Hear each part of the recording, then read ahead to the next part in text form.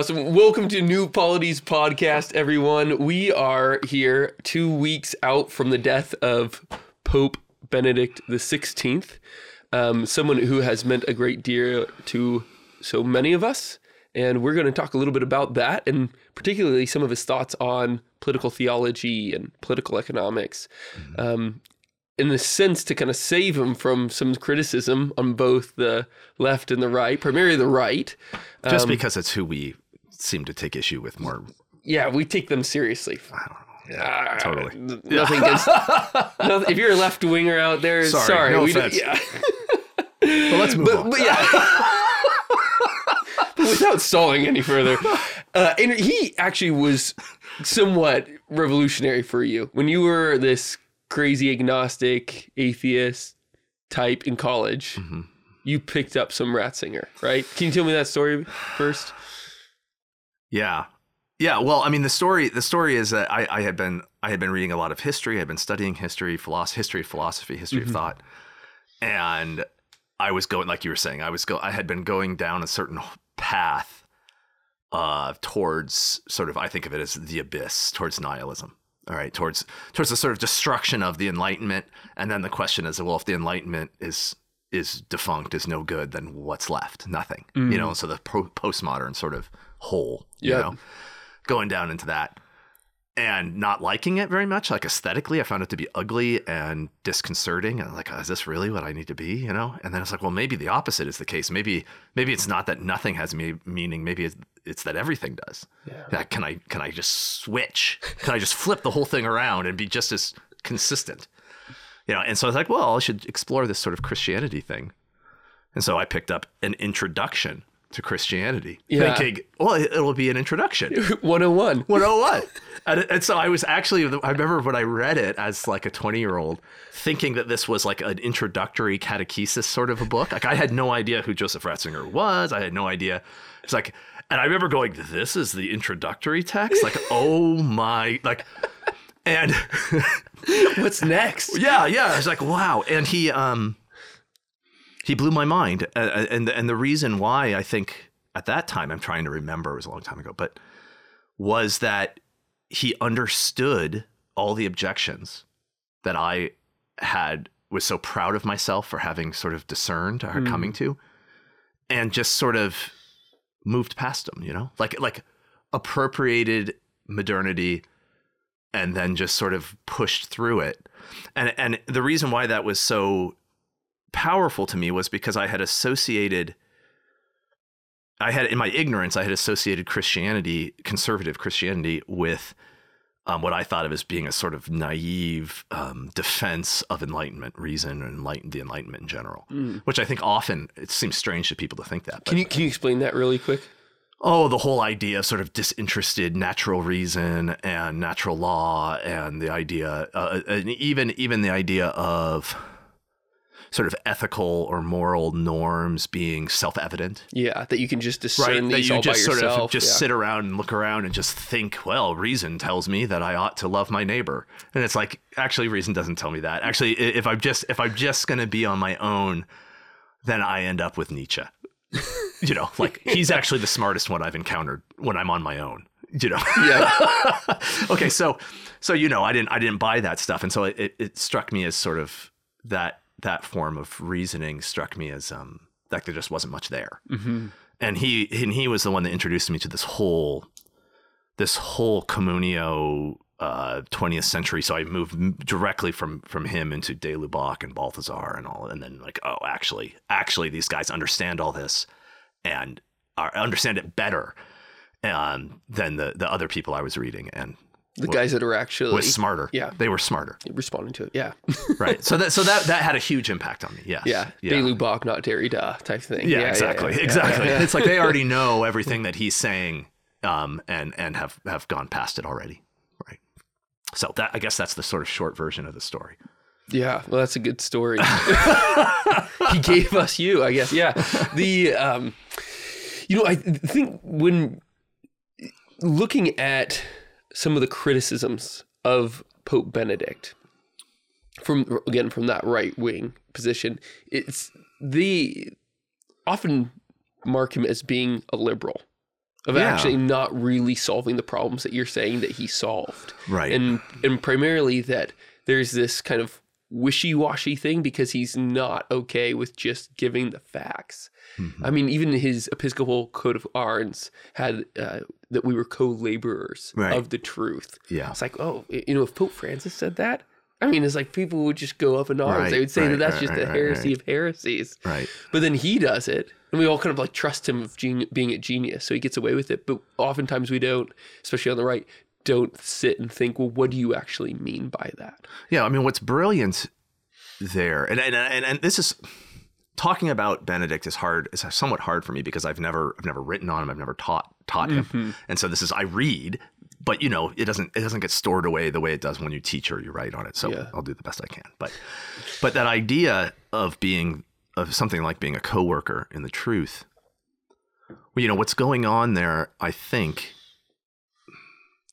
is that what he wants us to see, what he's asserting, is that the historical world, the world that we live in, the world of man, is not separated from the world of revelation and God. What I mean is like it is exactly the recipient and the field on which Christianity plays itself out. Okay, so there's not.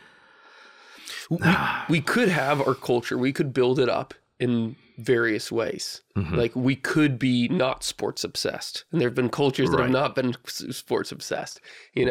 Romans could have had something else other than gladiatorial games. That the Hebrews could have spoken a different language, that they could have different rituals and patterns of their life. But when the word enters into the culture, he has to be intelligible and conform to it, the form that the word takes. Right. The word is spoken. Yeah.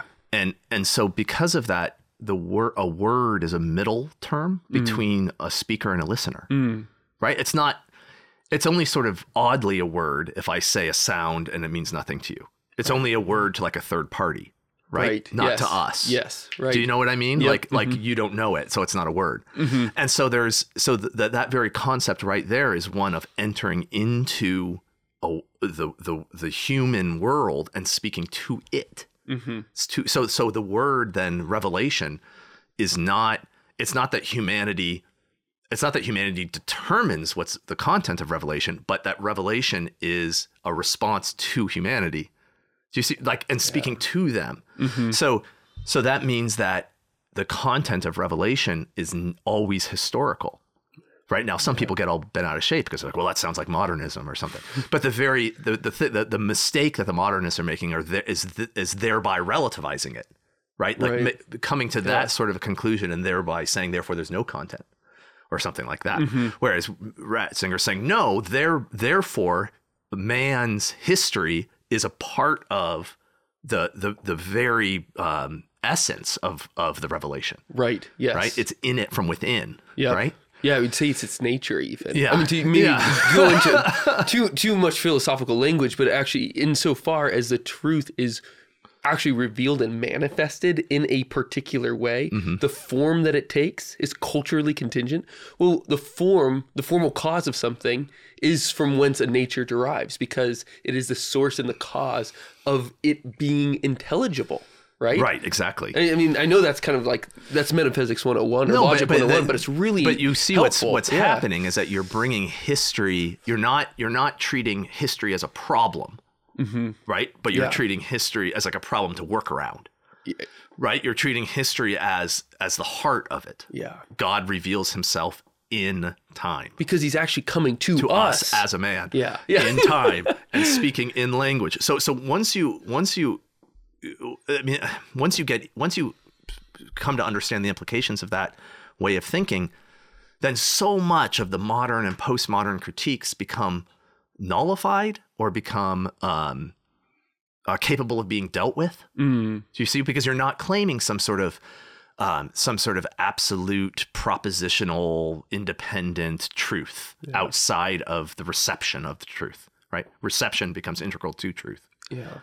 So that I mean, I think that is so this is one of the reasons why when he talks about, say, Europe, it becomes very interesting, right? And people on the left accuse him of being ethnocentric and that kind of thing, because he doesn't think that Christianity's European manifestation is just, it's historically contingent. It can just be different. It could have been something else. It's just whatever. We can just leave it behind, and we don't want to like export any of the forms of Christianity, historical forms anyway. And it's like, no, Christianity has become Christianity in this historical trajectory, right? And that now is what Christianity is. Now, Christianity, with it, because it is a manifestation of the truth, it's capable of assimilating and adapting to all other manifestations of truth, I think maybe it might be easier to understand first in saying that like Christianity is Palestinian.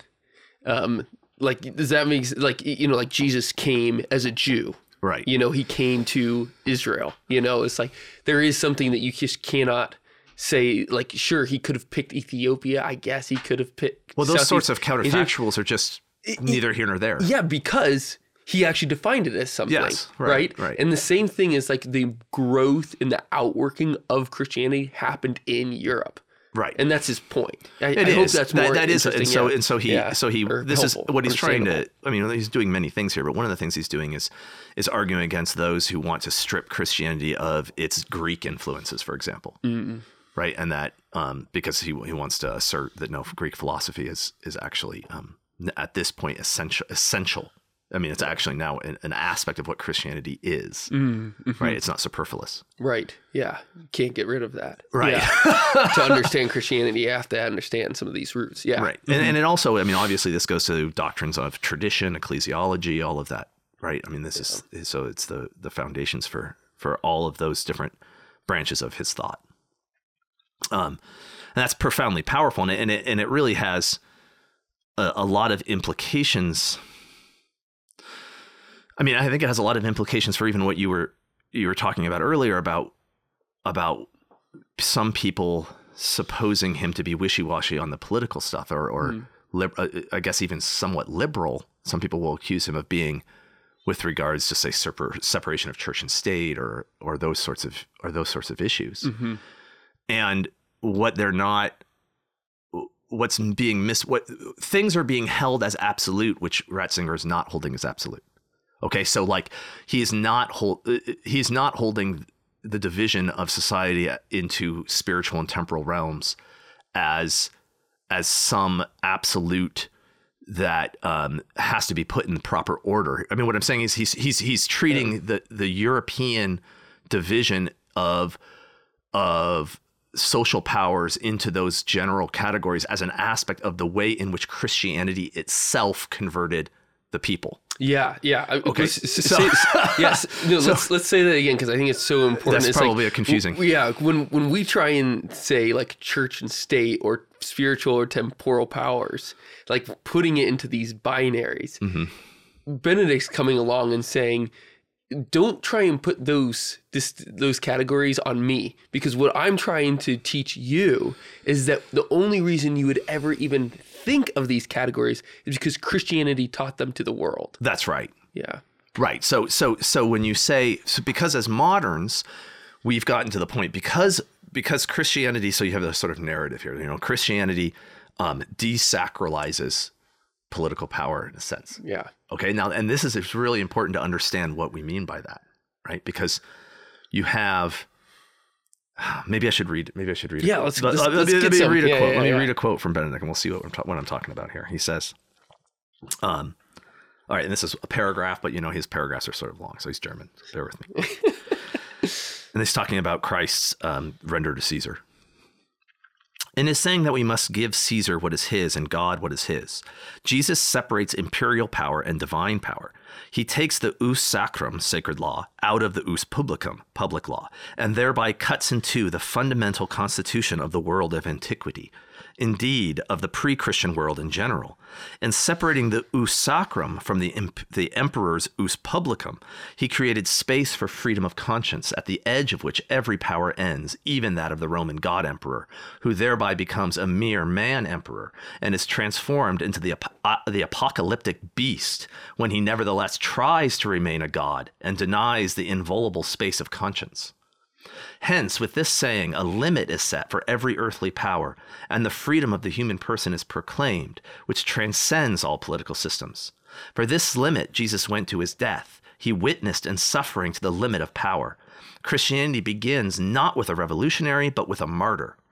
The increase in freedom that mankind owes to the martyrs is infinitely greater than the one that revolutionaries could obtain for it. Okay, now, if you want to read that in a sort of modern way, you can say, look, he's saying that the emperor used to be religious, and then Christianity, or then he made the emperor secular, or something, and then we have this other realm that's now religious. But the thing is that that's not what's going on at all here, because what is it that renders the emperor no longer a god? What is it that renders the emperor no longer a god king, a god man?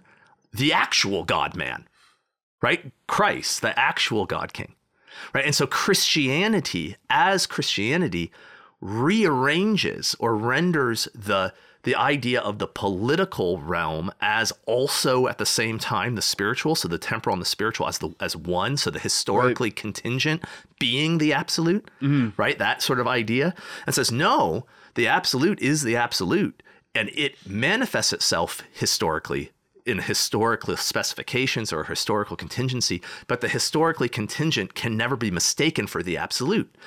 Now, and every person as person has a share in the absolute, even as they participate in the particular, right? So now we've got the separation into the spiritual and the temporal, right? That the spirit separation into the absolute and the historical, right? The temporal and and that which doesn't change. I think today's point in history, ironically, I think actually the absolute and the historical is probably a more helpful distinction for us than spiritual and temporal, because we just get stuck in church state, liberal Christian. I just economies there. It's such a mistake to think that the spiritual power is the ecclesiastical hierarchy.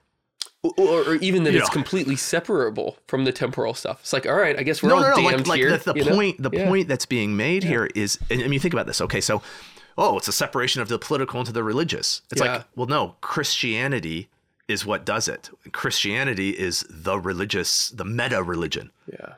So the point is that like the distinction between the temporal and the spiritual, and then their complex relationship, is that what we were talking about earlier about that intervention into time, or that involvement into time of the divine, right? You can't mistake that involvement in time for the divine, right?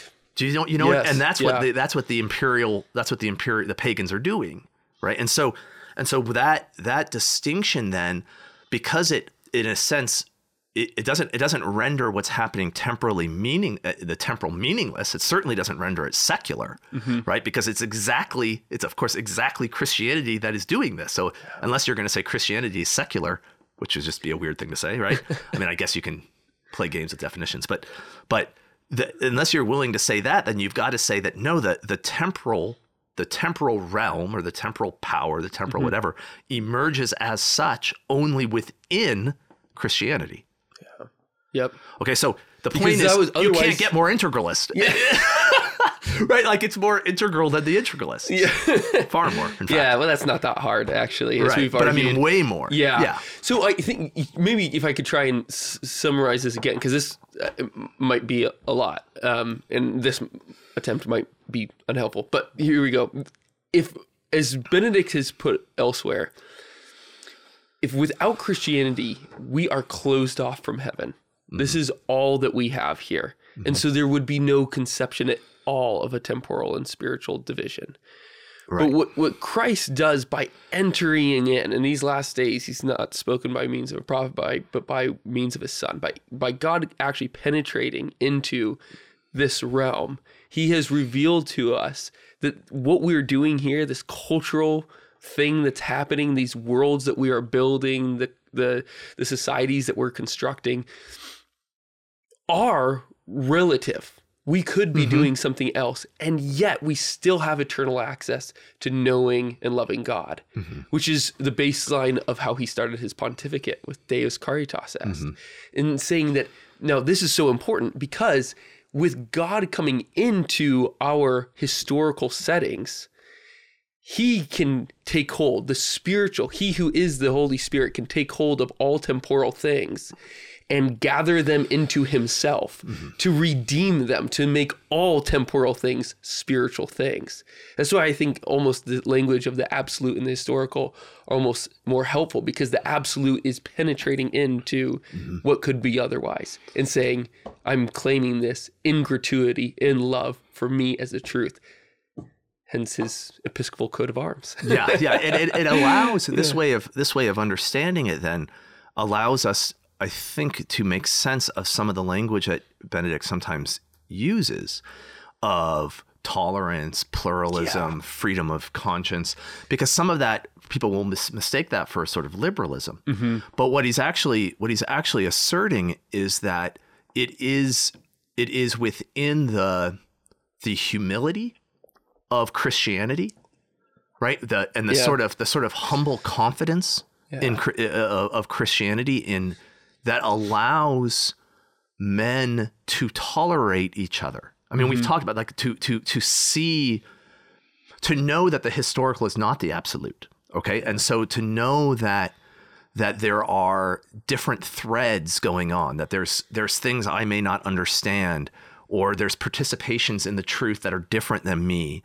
There's ways of being and moving towards the objective that are not exactly mine. Yep. Right. And so even if I'm in a position of power, then I have to maintain at no point succumb to indifference ever.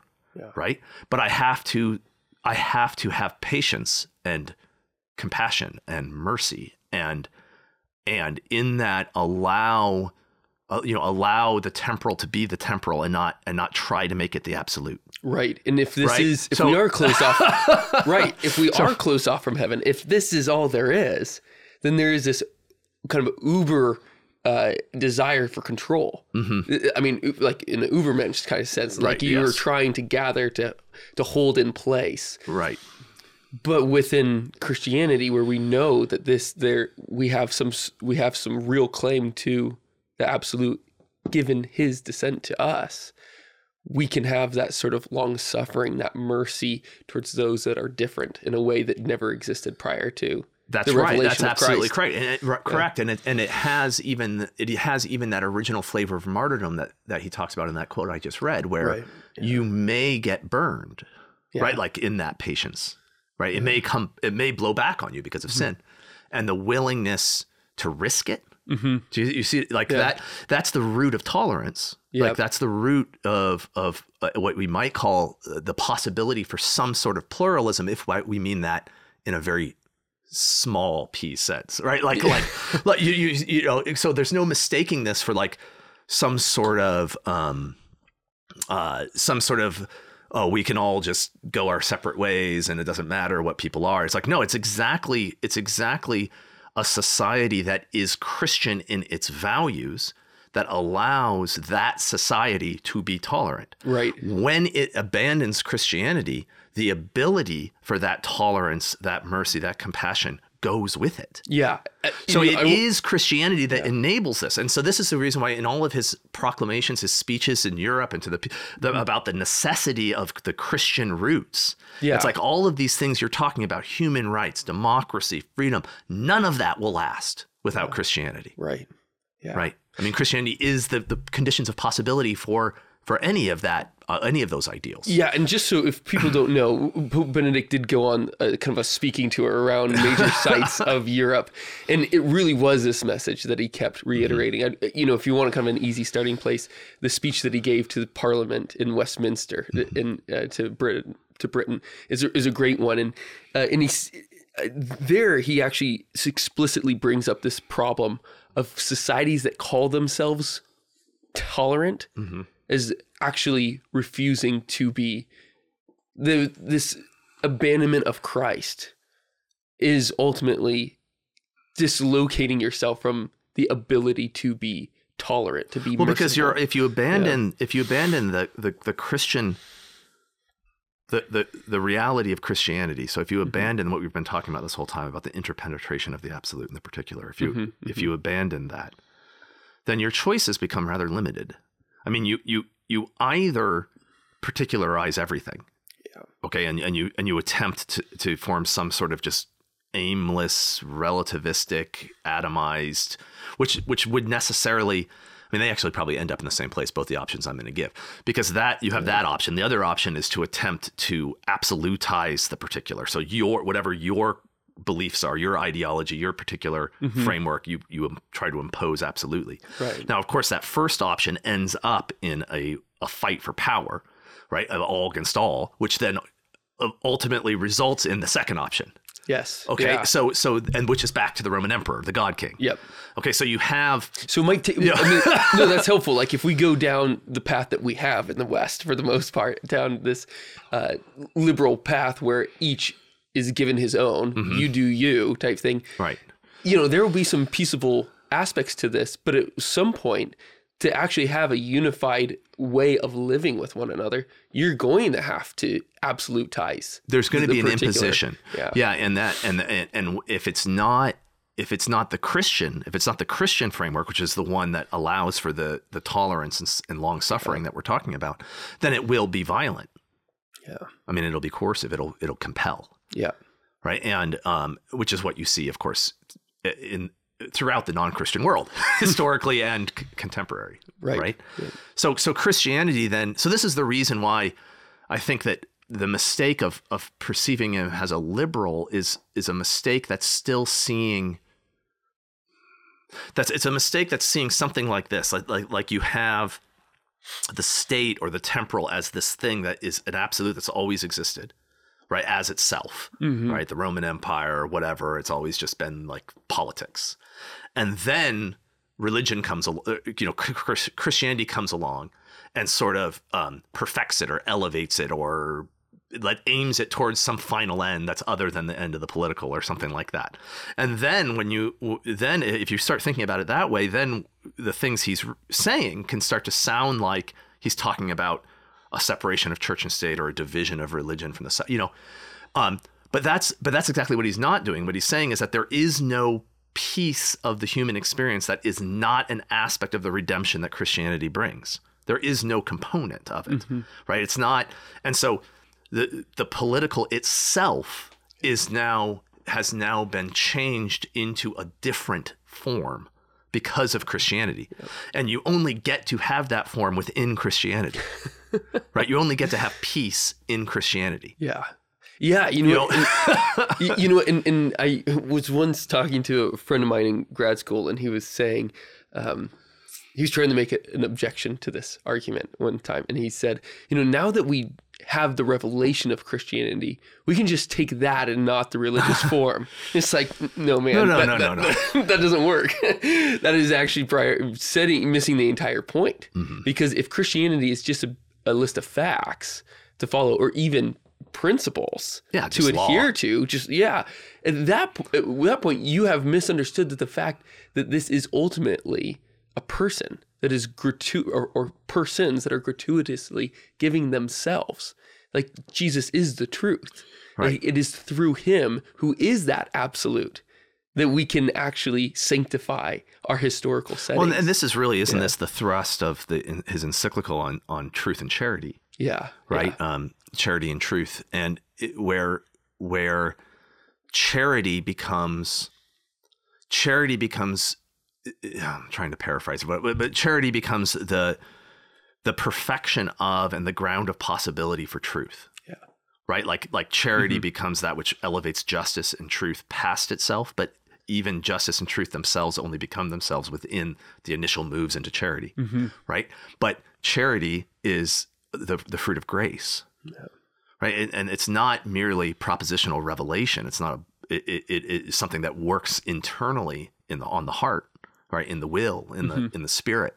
And so the spiritual power then, as that which assists on the inside, right, is sort of the ground of possibility for justice, peace, and truth on the outside. So that those temporal perfections are only had through the spiritual move. Yes. And so that's the reason why the temporal is ordered to the spiritual, not in a stacking, but internally. Yes. So Do you see what you know? From the inside out, Yes. it reforms. Yeah. Right. Yeah. Well, just like us, you Yeah, know. Exactly. And that is his point, is that it is, I mean, and that could old fashioned say the kingdom of God breaking into the world through our hearts. Right. Right. You know, it does begin here. And then we start to act, behave, and do things differently as a culture. And then there's more, the possibilities change. Yes. Right? I mean, like what human beings are possible of. Like there's a certain truth in the ancient pagan and the Roman pagan complaint against Christianity, that like what you're talking about is a fantasy, is a utopia. If everyone behaved your way, the way you're describing, the barbarians will just conquer the empire. I mean, they say these sorts of things, right? And there's like truth to that, unless Christianity's true, right? And then it's not true anymore. You know, but Christianity has to be true in order for it to be, for it to work. You know, so my point, one of the points I think here is that Benedict, you know, he uses language, he tries to soften the language, he tries to make it accessible to the world that he's talking to. So he tries not to trigger them. He's trying not to offend. He's trying, which is all things that popes have to do. And sometimes it can be frustrating for those of us that have already assented. But we have to understand, don't we, that he's attempting to explain this to people who don't know what he's talking about. And so to be too judgmental on that is a mistake on some of the language that he has to use and things like that, I think. Yeah. And just observe how you talk about these things with a non-Christian. Right. Like, exactly. Yeah. like, And so I think that he doesn't have, like, Christianity, his theology is so Christocentric, you know, and therefore like based in history, because Christ is incarnate, right? That it can be hard to track for people who aren't used to thinking in that way, right? For people who are used to thinking in propositions and syllogisms and definitions and arraying definitions in ways that produce conclusions, right? And when you start thinking historically, what happens is that everything slips. Yeah, I think. Do you know everything gives? Yeah, and I think that's perhaps part of the reason why, like, Caritas in Varietate, that his encyclical hasn't gotten as much attention as Centesimus Annus, for instance, right. Where there's just, here's a problem. Here are the principles that the church has said clash most with what the ideologies that are going on right now. And really, Pope Benedict says, all right, we've dealt with these ideologies. The church has done it. He actually says, I'm not even going forward from Rerum Novarum anymore, and the problem of, but really we've totally lost the conception of what's real and the baseline of what is even buoying up the reality of our cultures in the first place. Right. We've completely forgot that. So, you know, we can't blame him for being a genius or anything, I guess. He's just one of those guys that they're very rare, that you need to go back and read over and over again. And every time you realize how much is there, you know, that's how it is for me anyway. Certainly. Me too. And you can just feel the sincerity and the compassion, the charity in his writing, right? And that, and the genius, of course. And so he's one of those people you have to be docile to, like just listen to him. Yeah. All right. Well, we'd recommend. So people trying to. Do you want to read that first before? That's a good quote. You should just toss it in there, and then tell people and then tell people to read that book. Yeah. Well, this is from an essay. It's called the essay that's called "A Christian Orientation in a Pluralistic Democracy?" ? All right, and there's a little passage where he says. But in general, it is clear in the contemporary world that the faith's claim to public validity should not impair the state's pluralism and religious tolerance. Right? Okay, but then he continues. But a complete neutrality with regard to values on the part of the state cannot be deduced from this. The state must recognize that a basic framework of values with a Christian foundation is the precondition for its very existence. Yeah. I mean, that the state's ability to be pluralistic or to have tolerance is only because of the Christian foundation that it rests on. Yeah. Right. Otherwise, that vanishes. Yeah. You know, sorry, I know we're trying to conclude and we will, but I mentioned to you whilst we were enjoying a very nice sausage and pepperoni pizza for lunch that, really did come down to when I was trying to decide, like, do I go with my mom's faith or my dad's faith in middle school and stuff, is that that long suffering that just is a reality of God, whoever he is, just didn't fit with any other religious narrative that I found. It was only in Christianity where you found that the idea that God really would be long-suffering for our sins, for our rebellion, that makes sense of what's really happening right now. And the fact that as Christians, we are supposed to come to be participants in God's divine nature renders us capable of doing what he's doing and being long-suffering. Absolutely. And having this and invention. you never, that doesn't mean, right, that you accommodate the sin or that you ignore it or make it less of a sin. Just like he doesn't. It's actually the reality of it as sin that makes you suffer. Yeah. But you endure. I mean. Yeah, that is the heart of it. Yeah, tolerance is a political invention stemming from the reality of God's mercy. Yes. Yeah. Right. Cool. Well, okay.